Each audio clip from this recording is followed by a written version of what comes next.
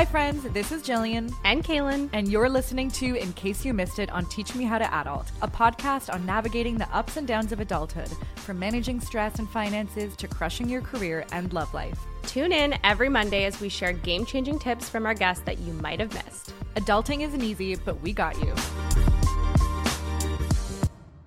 We know that there is a lot of great advice out there for home organization, but the reason why we're so fascinated to chat with you is because of the neuroscience aspect behind Go Simplified and what they add to this space. So could you tell us about how you connect neuroscience with organization?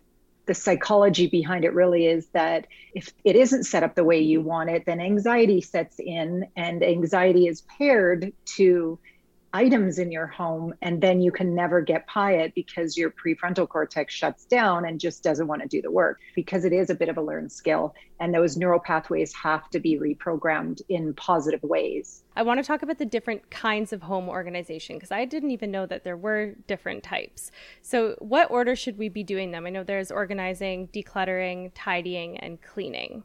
Well, intuitively, you can't organize yourself out of a mess, right? And if organizing were easy, let's put it this way, if decluttering was easy, you would have done it in the first place. There wouldn't be a need for me to come over or a friend to come over. So it's the decluttering that is the most important step. But people get excited about the word organizing and they say, I need to get organized, right? Instead, really we should be calling ourselves declutterers, because most people, it's the necessary first step. And you don't really realize that until you get all of like things in the same place at the same time, you have no idea how many you have.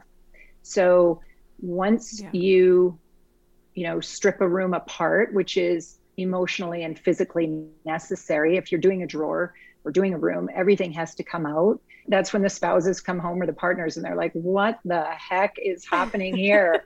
Because it looks terrible before it looks better, but everything has to come out.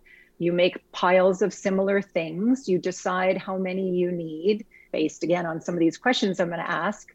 And then you build it back up. And that's when the organizing comes. But, it's funny, people get all jazzed up about organizing, and then they stop at IKEA on the way home and they buy all these organizing things, but they have no idea what they need to organize. And until you declutter, you don't really know what systems you need.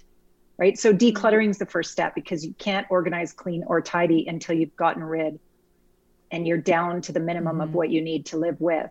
People just want to skip to the fancy That makes sense. bins. Exactly. And sometimes it happens to me, right? Yeah. You get that low level of anxiety, and that's when people usually bolt and they leave to go do something, and they get distracted and they never come back. But that low level of anxiety neurologically is Mother Nature's sign that you're actually on the right track, right? That's what makes a deer in the wild stand up and go get food. That anxiety is adrenaline to keep them going to search for food and water. So when you get that low level of anxiety about your things, it's actually good. You need to lean into it and get a bit of a reward, get that dopamine hit, keep going. And then that neural pathway will be forged and formed that you're not pairing anxiety with it, that you actually had a small level of success and you can keep going. But if you feel that anxiety and quit and get scared, then you won't go back to it. But it can be rewarding too if you make it fun and stay in the game. Yeah. Stay in the game. So you've decluttered, then you've organized, and then is it just generally once you've done those things, that's when you're like cleaning and tidying? Well, yeah, because you have the ability to, right? If a cleaner comes in to do a house, and we see this all the time, if stuff's all over the place, they can't do their job and they can't clean. So what they do is they put things into boxes and they hide things and they push them into the cupboards, and you're just pushing clutter around, really. So you need to deal with it first. It's not easy, but I think the why it's not easy is because we're asking ourselves the wrong questions. So let's talk about that. Like, what do you think does stop people from letting go of items and decluttering? I mean, obviously there's a lot of, for some people, scarcity mindset, or there's memories and sentiment, but what are you finding with your clients, like that the most pervasive reasons are? Well, you've just said a few of them. To me, those are just stories that we tell to support, to hang on to them. Right. So sometimes people are perfectionists. They get paralyzed that they're going to get it wrong. So they don't do anything at all because they think, well, I'm not going to do a good job and it's not going to look like Pinterest. So I'm not even going to start. But that's with the end result in mind of some picture that, like you said, isn't even really what you want. So there's that person. There's somebody who's ever bought something that, you know, I'm sure you could name something that you've purchased that was just a bad purchase. Can you think of anything? Oh, yeah. Yeah. So people hang on to those because it's easier to keep it than to admit that little bit of guilt of like, you know, big deal. I made a mistake. I bought an alarm clock and I don't like it. So they hang on to it and then it clutters up their house, right? Mm-hmm. Instead of just being brave and saying, you know what, I made a mistake. The money's gone. It's spent. I can't return it. It doesn't make the money stay around, but I'm going to donate this to somebody who just came over from the Ukraine who has no alarm clock or who has nothing. So, you know, you can get rewarded for donating as well, and letting go if you start practicing feels good, but it's just not serving you.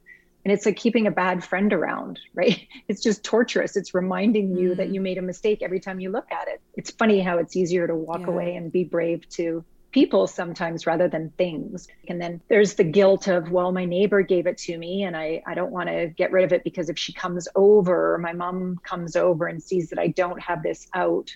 Mm-hmm. So then they keep things out. You keep things out that you don't even like. Yeah. Which is just, you know, there's no obligation to keep it really. You need to be brave and say, you know, I passed it along. It wasn't my favorite, or, you know, thanks very much for the gift. It was the thought that counted. And, you know, then you have the right to do what you want to do with it really in your home. When you start to think of the questions differently and ask 3 questions, and usually the answers are quite clear when they ask these 3 questions. And the questions are, do I love it, right? Do I love this? Is it my favorite, right? If you have 6 spatulas, right? Which kind of is your favorite, because you don't really need 6, but do I love it? Would I buy this again today, right? Also, am I currently really, you know, realistically using this? You know, let's say cookbook, for example. If you're a chef and you have 60 cookbooks and you never use them, are you still going to be a good chef if all those cookbooks, you know, spontaneously combusted? Yes, of course. Will you still have your cooking skills?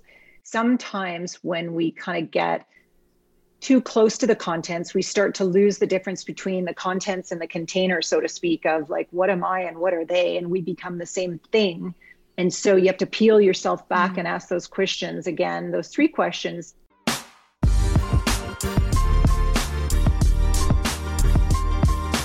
Thanks for starting your week with us. If you enjoyed today's In Case You Missed It, check out our show notes for the full episode. We would love it if you subscribed, left us a comment or a rating, and followed us on Instagram.